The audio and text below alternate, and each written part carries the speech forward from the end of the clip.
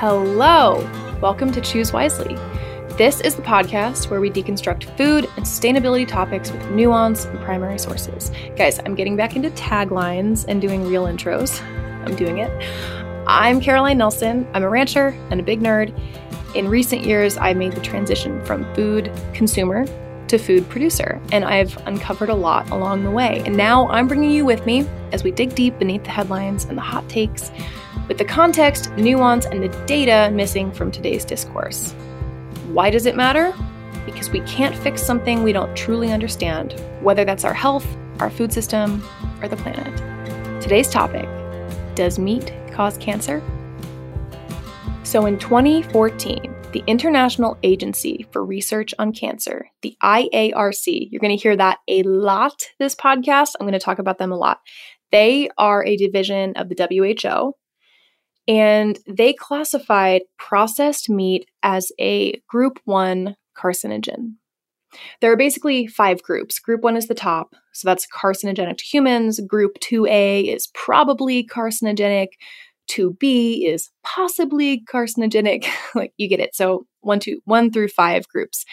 They put processed meat in Group 1 and red meat in 2A right below it. And my intro into this topic was me just Googling IARC red meat carcinogen, and this infographic pops up. It's their own infographic that they've made, and it lists like different, they call them agents, so things that are carcinogenic in each group. So let me just give you some context of what else is considered a class 1 carcinogen. Buckle up, my friends. Neutron radiation, HIV, certain worms, asbestos, arsenic, mustard gas. Like, there's a huge, gigantic list on Wikipedia for all these Group 1 chemicals. Whatever crazy chemical thing you have in your brain right now that you're like, that's toxic sludge, that's this category, okay? There's also some kind of left field agents, so-called agents on this list. Some familiar and then some just weird. So some of the familiar things: UV radiation, good old sunshine.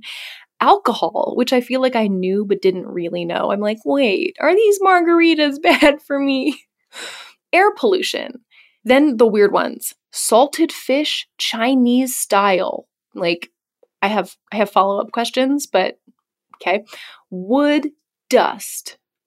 Not wood, but the dust. Soot. Okay, get that. Diesel exhaust. Okay. Tobacco. All right. So then there it is, right among all these agents, processed meat. So then below that, there's Group 2A, which is probably carcinogenic. And there's some kind of gnarly stuff in there too that you're like, this is less cancerous than the salted fish. Like, things like glyphosate, anabolic steroids, and then like occupations such as being a hairdresser, and then things that you do like high temperature frying. Also, being a night shift worker is carcinogenic or associated with being carcinogenic. Okay. So based on a quick Google search, that's where I started with this. Like, this issue seems settled. Like, it seems a little weird when you start looking at the list, but it does seem settled that meat is carcinogenic. I'm looking at an article right now that begins, that chicken wing you're eating could be as deadly as a cigarette. And like, when I first read that about processed meats, I was like, well, obviously I'm not giving up prosciutto, but I guess I need to just like be honest with myself about what that means for me. Like, I'm going to be here for a good time, not a long time, apparently. But like so many other topics we cover on Choose Wisely, I was apprehensive to start researching for real. The surface top level of this topic seemed so certain, so loud, that I really doubt that I'm going to find anything all that groundbreaking when I start digging into it. And I don't want to change my bratwurst loving lifestyle. Like, salami, I consider it a hobby of mine. So I wanted to choose joy. And so I've been kicking this can down the road for several months, really, just kind of slowly building this Word doc of sources and my thoughts on them. But finally, dig I did, and I have so much to tell you. The first really big piece of news, I got to tell you right off the bat, and it goes back to the IARC and the way that they make this classification list. So I always say that everything important is boring, right? So I thought, like any normal human being reading this infographic, which is linked in the show notes, by the way, you should pull it up as a reference. I thought, it was ranking cancerishness, carcinogeneity, group 1 being the most cancery, and group 5 being the least cancery. That's what makes sense to rank here. That's not what the infographic is saying. From their own website, the IARC classifications describe the strength of scientific evidence about an agent being a cause of cancer, rather than assessing the level of risk. Can we sit there for 1 minute? Let's make sure we're crystal clear on what they're saying. What they're saying is, this list talks about the degree of scientific certainty. So in some ways, the agents in group 1 are the things that we are the most focused on as a society. They're the things we have the most evidence for. It's not like they've got all different types of foods on there or all different types of things that we see in everyday life. It's really stuff that we have the literature and the data and the long-term focus to even have data on for the first place. Nobody is studying are bananas carcinogenic? Nobody is asking that question, and so they're not on the list. That might seem kind of trivial and obvious, but we only get answers to the questions that we ask, right? And so we're only asking, is meat carcinogenic? We're not asking about seemingly many other foods. And so that's why meat is one of the only kind of consumables that's on this list. The only other foods I saw that had been studied enough to be on the list were coffee and pickled vegetables, which are in group 2B, possible carcinogens, right below meat. And I'm sorry, but when I saw pickled vegetables, I just stopped worrying as much. It just became obvious to me that this list is organized kind of weirdly, unintuitively. So for example, gasoline engine exhaust is classed below red meat, meaning, according to the system, we are more certain that red meat is carcinogenic than we are that gasoline exhaust is. Which would you intuitively choose to consume a lot of? Exhaust fumes? The kind that kill people in confined spaces? Or red meat? I'm just saying that the list in some ways tells us the things that we need to study more. Let me make this as clear as I humanly can. If we found out tomorrow that eating 5 peaches every single day would increase your risk of getting one single type of cancer by 1%, it would still qualify as carcinogenic, and it would belong in a high level group, 1 or 2A, along with mustard gas, because the infographic and the classification system is assessing how much we have studied this, the degree of scientific certainty. It's not classifying degree of risk, the degree of canceriness. Okay? Have I beat that dead horse long enough? It just feels important. It feels important that we should start there. I'm not casting aspersion on this classification system. I am, I think, rightly pointing out that we are fairly early on, apparently, studying a lot of stuff that you'd think we might have checked into a little harder by now. We're not so sure about gasoline exhaust. Really? I feel like my whole Choose Wisely journey into academia and scientific journals has left me feeling we're just not that far along yet, are we? We don't seem to know as much as we think we know.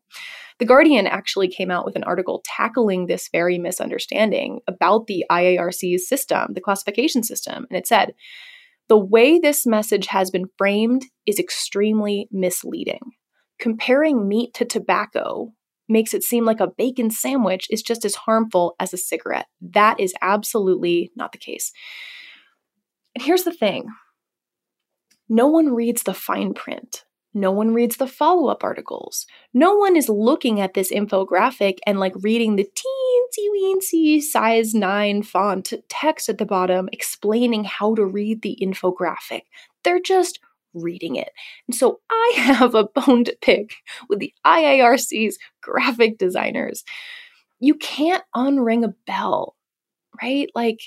And the IARC, like this classification system, makes it look like the average barbecue, frying a hot dog over a hot grill in the sunshine with a beer in your hands, like sounds like you're taking your life in your hands. Okay, let's back up. What even is processed meat? That's the one that's at the highest level, the most studied and believed to be carcinogenic. Processed meat is meat that has been preserved by smoking, salting, curing, or adding chemical preservatives, so nitrates.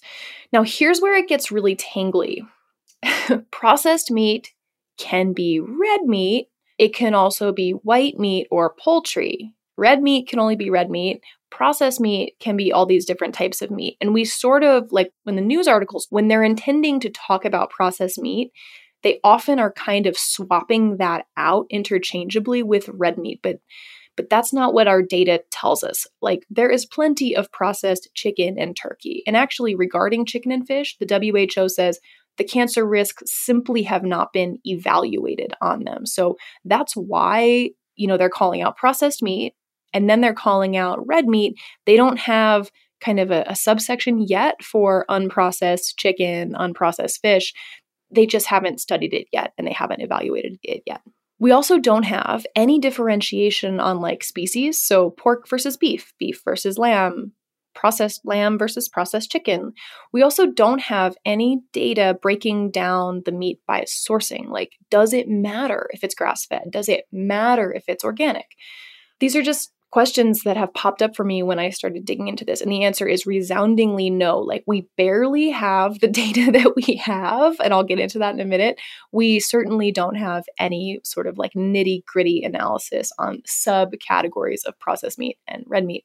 One other question that popped up for me right away, and this is kind of a peek into the occasional nightmare of living in my brain where I can't just take anything at face value. I have to dissect and poke and prod. And my husband says this can make me like really frustrating at times. We'll be listening to a song and I'm like, that lyric is silly, and spend 5 minutes like dissecting it and how it's misogynistic or something. And he's like, please let me love this song.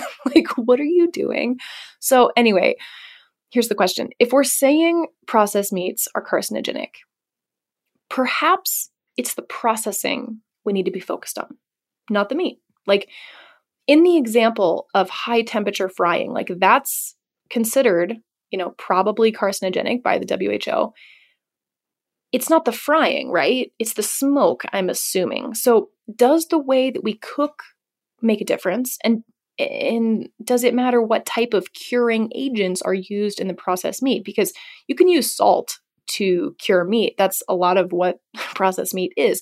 There's also more like synthetic chemicals that are used to process meat and preserve meat. So does that matter? I mean, I'm going to guess yes, but we don't have data on that. The WHO actually addresses it and just says no to all of my questions. No, we don't have data at this time. And again, I think this is interesting, right? We only get answers to questions we are asking. And the question we seem to be asking as a society for the last 10 years particularly is meat bad for us? And one of my favorite sayings is ask better questions, get better answers. So like if it turns out that we're asking like, does cooking with an oil that has a low smoke point, like does that increase the carcinogenic effect of cooking red meat or whatever? That's a more interesting question and we'd get a more targeted answer. It just seems like that result would be more impactful to me. I mean, intellectually at least, like I'm not going to stop doing high temperature searing and sauteing.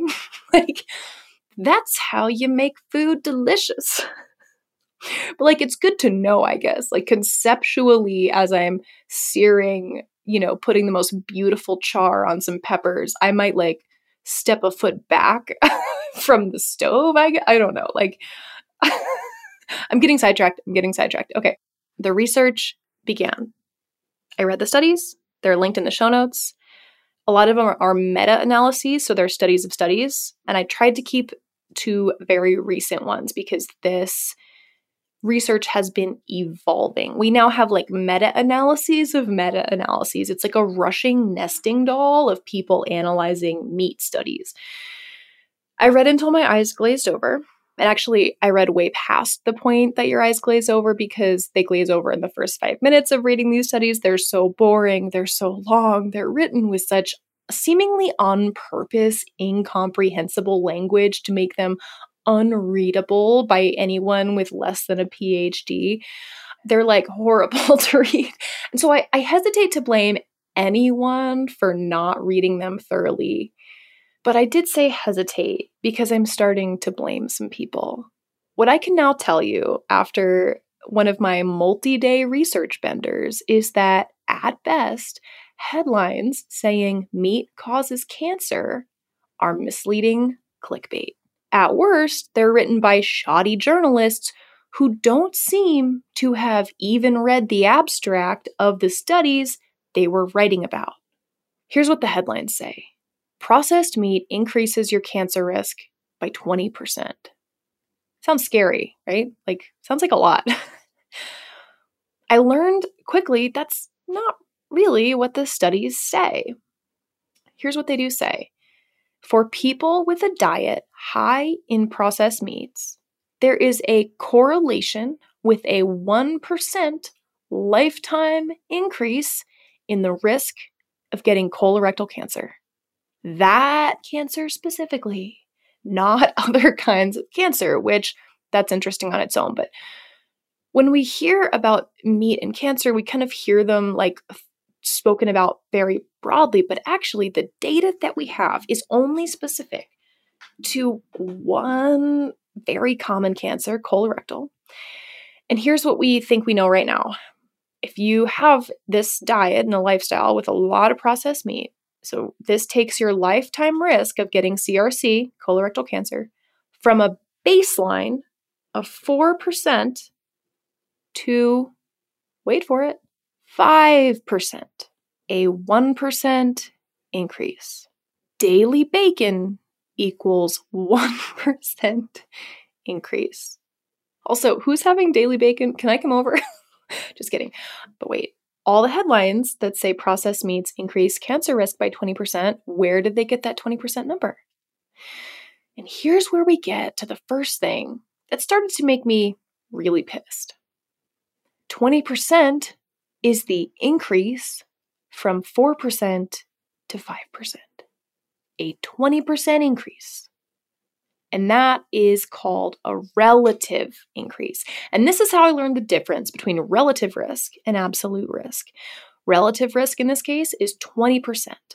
Absolute risk, like the boots on the ground, actual lifetime increase in your risk, is 1%. And now that I've learned about this, I see it all the time. Headlines and marketers love relative risk because it sounds like a bigger deal. And actually, the academics love it too. Again, it sounds like a bigger deal. It sounds like the studies have found something like really substantive when you use relative risk. For example, new wonder drug reduces heart attack risk by 50%. Okay, that sounds huge. Versus, here's another headline that would be absolute risk. New wonder drug reduces heart attacks from 2 per 100 people to 1 per 100 people. Both headlines are technically accurate, and yet they feel very different when we hear them. So those headlines that said meat increases cancer risk by 20% could have also said a diet high in processed meats is correlated with the 1% increase in lifetime risk of getting colorectal cancer. Is that an article you would click on? Is that a statistic that would freak you out? No. And so the very way that these findings are framed is in such a way as to get us to engage with them. And in so doing, distorts the data. I was honestly starting to really doubt my analysis when I was finding this 1% increase number. I was like, I can't be interpreting this right. First of all, I'm bad at math. Second of all, these studies are really dry and boring. Like, the IARC has made such a huge stink about this. There just must be a study I haven't found yet. Every single article is so clear.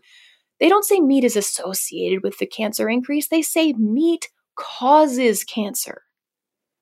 The truth, it can't possibly be this like little 1% absolute risk that only happens sometimes. And actually some studies show no risk at all. Like, that can't be right.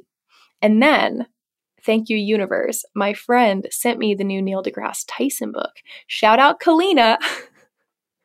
Let me read to you an excerpt from Starry Messenger, which had me like screaming.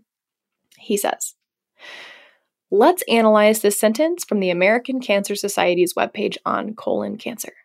Cooking meats at very high temperatures creates chemicals that might raise your cancer risk. The word might appears because some studies show no increased risk at all. In any case, and this is Neil talking, I happen to like searing meats at very high temperatures, but I also don't want to get cancer. The webpage does not quantify my baseline risk. Digging elsewhere, I learned that my lifetime risk of getting colorectal cancer is 4.3%. And from a separate study, I learned that my increased risk of getting colorectal cancer is about 15% with huge variance from study to study. What's conversationally deceptive, especially if you just read the headlines, is that your lifetime chance of getting colorectal cancer has not increased by 15%. What has increased is the risk on your baseline. If you eat meats grilled at high temperatures, your lifetime risk increases from 4.3 to 4.9%, which is indeed a 15% increase. If you're a barbecuing meatarian, you can choose to accept this increased risk in your life. We simply need honesty and transparency when reporting these statistics. So, not only was I screaming because he reiterated and reinforced what I was finding, but also his numbers were even smaller than mine. And here's something else to consider before we move on. This kind of infinitesimal association we have with processed meat, so this 1% absolute increase, that gets it in the, group 1 carcinogenic classification by the IARC. Remember, red meats are classified even lower. We have even less scientific certainty for red meat. Like, when you see how freaking tiny and unnewsworthy this really is, it just feels kind of insulting, like, to our intelligence. It feels like we've been lied to by omission, and I hate it. Okay. Anyway, I've got more things to fire you up in a minute.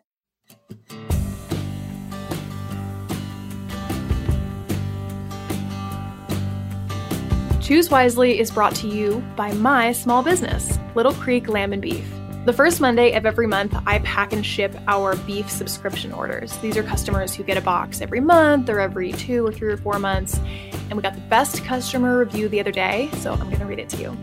Brenda wrote me and she said, "Hi, I gifted the beef subscription to my husband for Christmas, and we look forward to every single meal we've made out of it. Honestly, these are the best burgers we have ever had, ever. I also love being able to watch the love and passion that goes into the food we are feeding our kid." And I told him the story of how it can all be traced back locally. "My only wish is that we did this sooner. Thank you." That meant so much to me. We've been running our beef subscription for a couple years now, and I love custom packing each box. I feel like I get to know each family, who they're cooking for. I learn their favorite cuts, and we're swapping it up all the time, making sure they're trying new things every box. It's so fun. For a limited time, we're offering 10% off your first order over $100 with the code WISELY, all caps. That's WISELY, WISELY. Follow the link in the show notes to shop or visit littlecreekmontana.com. As I researched, I learned something really interesting. Food studies are notoriously hard to do. You've heard me say correlated and associated a lot. And why is that? Because meat and cancer studies on humans don't actually show causation. They show correlation. And this might sound nitpicky, but really it's not. Basically, it would be financially, logistically, and ethically impossible to study vast numbers of humans on vastly different diets their whole lives. So instead, we observe them as they are. And that comes with some flaws. There's a great recent episode from the podcast Maintenance Phase about this called Forks Over Knives. Is a vegetarian diet healthy for you? I highly recommend going to listen to that after you finish this episode, though. So here's the deal. At best, observational studies where we just observe group of humans as they already are, they can only give us associations and correlations. You can't get causation saying this causes this from an observational study. And actually on the WHO website, under their meat and cancer FAQs, they actually have we are very confident that meat causes cancer. And that's not correct. They are not confident of that. The studies don't say that, and their own rating system does not say that. We are very confident that high intake of processed meats is correlated with an increase in cancer. It doesn't make these claims wrong, not at all. It does mean that there can be confounding factors. And occasionally, yes, these correlations can be off base, spurious, if you will. And actually, if you Google spurious correlations, you'll find a lot of fun ones.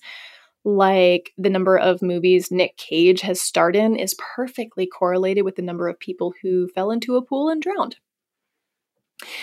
It's extra hard to isolate processed meats as a variable, and I can't believe I'm an adult talking about variables. My 15-year-old self would be so disappointed in me, but the same people who are associated with higher consumptions of red meat, processed meat, etc., are also associated with different lifestyle factors like higher tobacco consumption, alcohol, overall processed food in their diet, less exercise, less education even, certain geography, certain genetics, socioeconomics also play a huge role.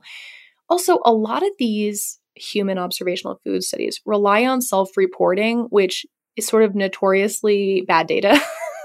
It turns out we don't know what we eat. We think we know what we eat, and we actually are really bad at telling people accurately what we ate.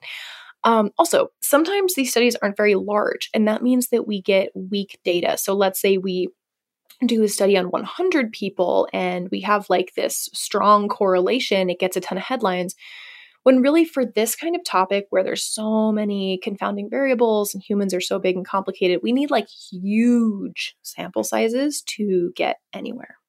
The most recent huge meta-analysis I could find from 2021 talks about how diets high in processed and red meat are associated with increased risks, not just of colorectal cancer, but it's now being said they're associated with other cancers as well. So all similar ranges of relative risk, 12 to 20% increases on the relative side, which ends out being in the ballpark of 1% absolute risk increase. I saw breast cancer on there. I believe I also saw stomach cancer. So again, we're seeing kind of an association, a correlation, and honestly, a pretty tiny one. It really the thing that kind of really grinds my gears about the headlines that say meat causes cancer is that there's a much bigger story here behind these associations. And I'm always interested in what we're not talking about. And again, let me refer you to that Maintenance Phase episode called Forks Over Knives. There are huge factors playing major roles in our lives that these studies can't really control for. So here's an example. People who brush their teeth regularly have 30% lower mortality. Is it that teeth brushing makes you live longer? No, it's that the behavior, the act of doing so, is associated with people who take care of themselves in other ways, people who exercise, eat balanced and whole food diets, people who have higher socioeconomic status. That's a big one. It's amazing what financial abundance, access to medical care, lower stress, and consistent sleep does for your health. That's what we're not really talking about. Even when you're comparing just meat eaters on their own to non-meat eaters, vegetarians as a group have fantastic health outcomes. They exercise more, they're less likely to smoke, less likely to drink, they're more educated, they tend to be from more affluent backgrounds. Are you getting this picture? It's not the lack of meat in their diets that's making them more likely to go to college. We have cultural, socioeconomic, class, religious, social factors going on here that are these huge, powerful forces that are working, doing what they will on us all the time. I just read that loneliness is associated with a 50% increase in the risk of dementia. Also increased risk of heart attack and strokes. Like, I'm not trying to minimize an association between red meat or processed meat and cancer, but like there are bigger things that we need to be focusing on, in my opinion, like bigger societal ills. At the end of so many articles I read on this topic, there was just this same throwaway line repeated over and over. It was like, well, results vary, but the main thing scientists agree on is we just need to be eating a balanced whole food diet and getting enough exercise. And it's like, how many times do we need to do this whole rigmarole until we just like believe doctors? Like, we should just sleep as deeply and consistently as we can. We should just like eat a variety of foods in moderation, take care of ourselves, like be in community. Like, we have spent, I can only imagine, the millions and millions of dollars on these meat studies. And this is still the best we can do. Like, in the end, we're still like, I guess just like do your best, try to be a balanced, healthy human. Like,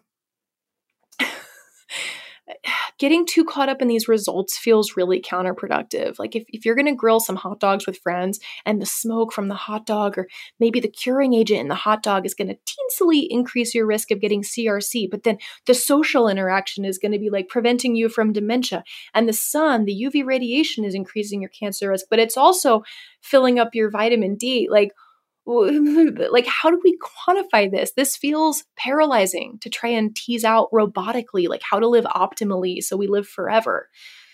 Okay, let me back up again. I told you all the reasons that we have not done interventional studies and can't do interventional studies on humans, but we have done them on mice. This is where we can have real randomized controls. We can isolate variables. We can replicate studies. Like, this is a much more rigorous way to study things. Again, it's like it is on mice, so it's really more accurate, like to mice, but we can't do these type of studies on humans. And don't you worry, I read these mouse studies. Findings showed that mice that were fed exclusively frankfurters had an increased incidence of tumors. And the headline was, "Too much nitrite-cured meat brings clear risk of cancer, says scientists." But here's what else the scientists said when you actually read the study. They said a total of 10 animal studies have investigated the effect of nitrite consumption on colorectal cancer. 4 of these studies found no effect.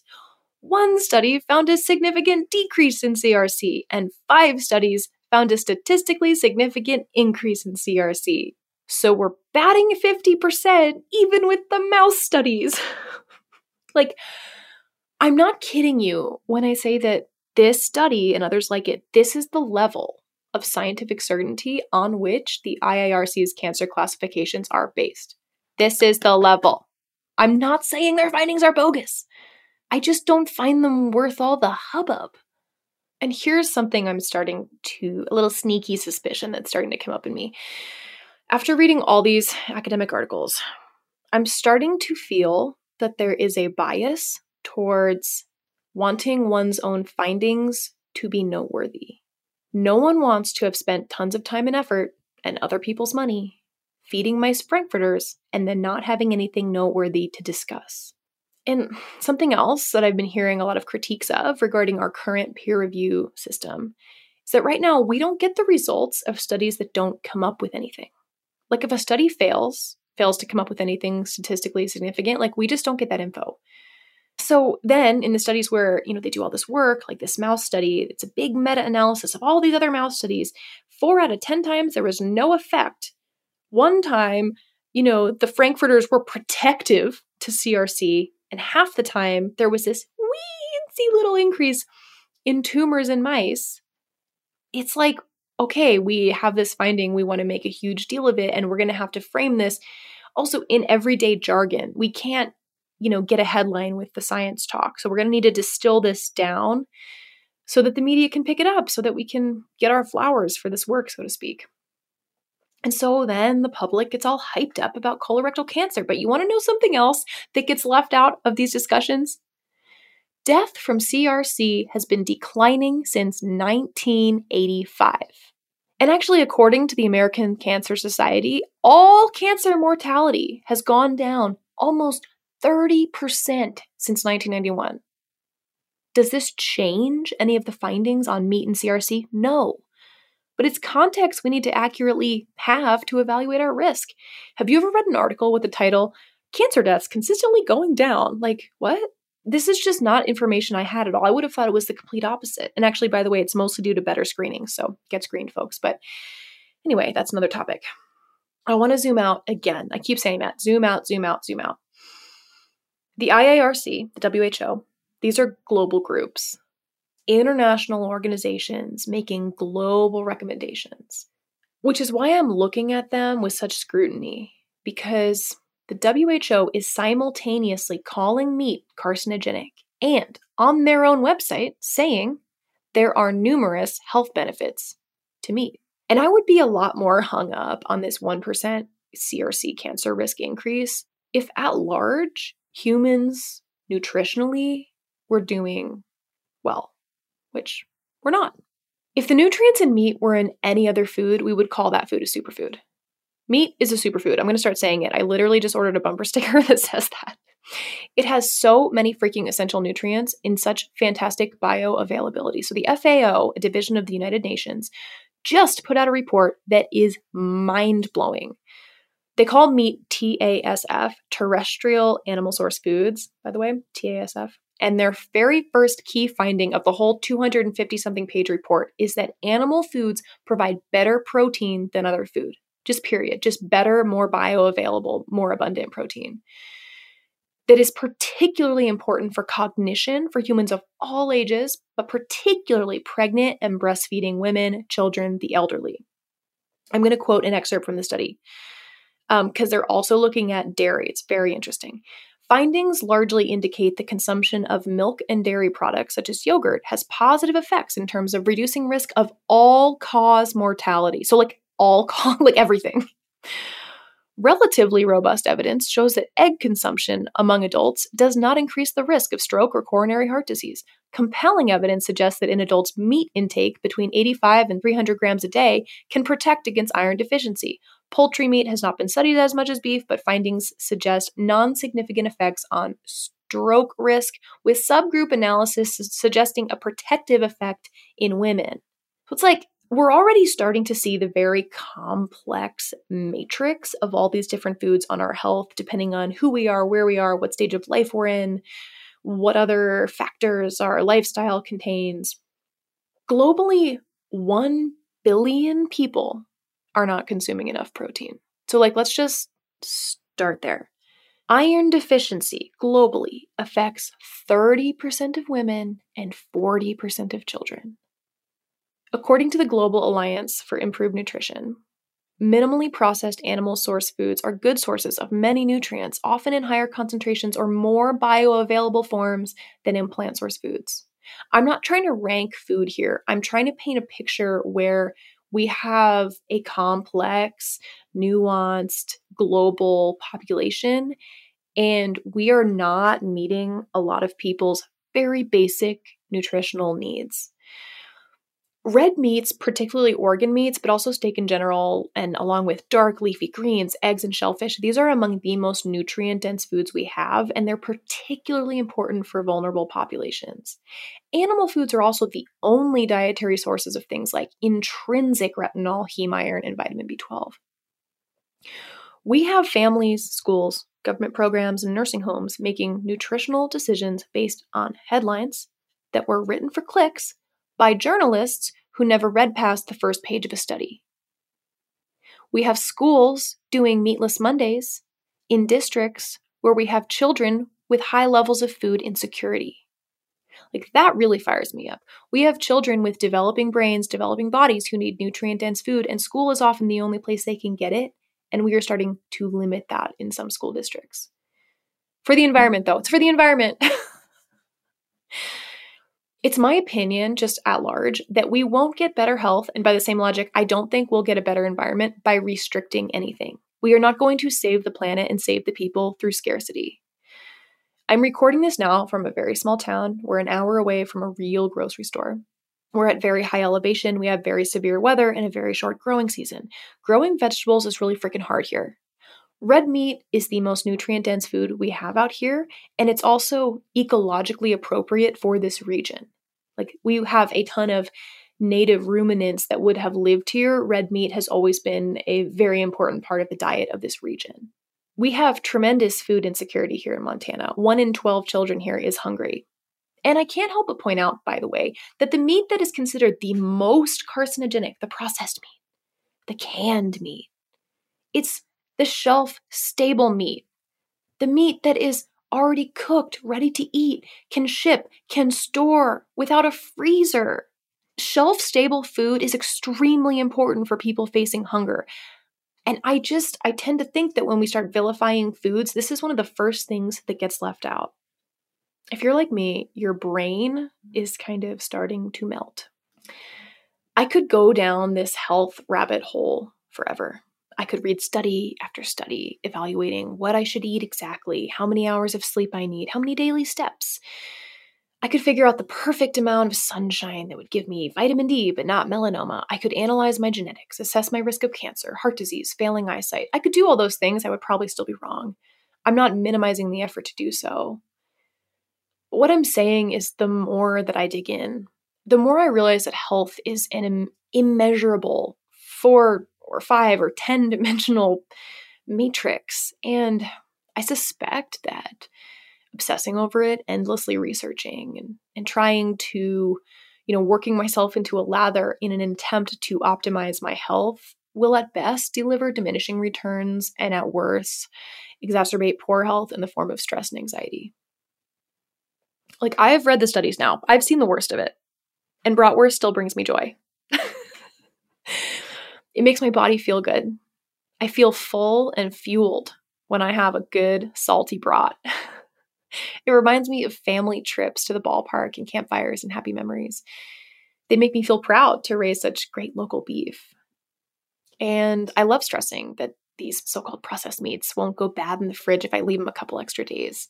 And damn, they're good. Cooked over high heat with a beer in your hand, the sun shining bright, and a nice smoky campfire with a bunch of your friends sitting around it. All of those things I just mentioned are, according to the WHO, carcinogenic agents. To which I say, thank you for joining me today on Choose Wisely. I hope your next meal is delicious and your next conversation nuanced. Please give us a follow over on Instagram at Choose Wisely Podcast. We also just got Twitter, and I'm going to be sharing my favorite lines from the episode, some funny, some serious. We are at Choose Wisely Pod. And also, you can send us an email. You can give us episode suggestions, give us your thoughts, whatever you want to talk about. That's choosewiselypodcast@gmail.com. Please, please, please give us a rating. We really appreciate the reviews, and it helps other people find the podcast. All right, see you next week. Cheers.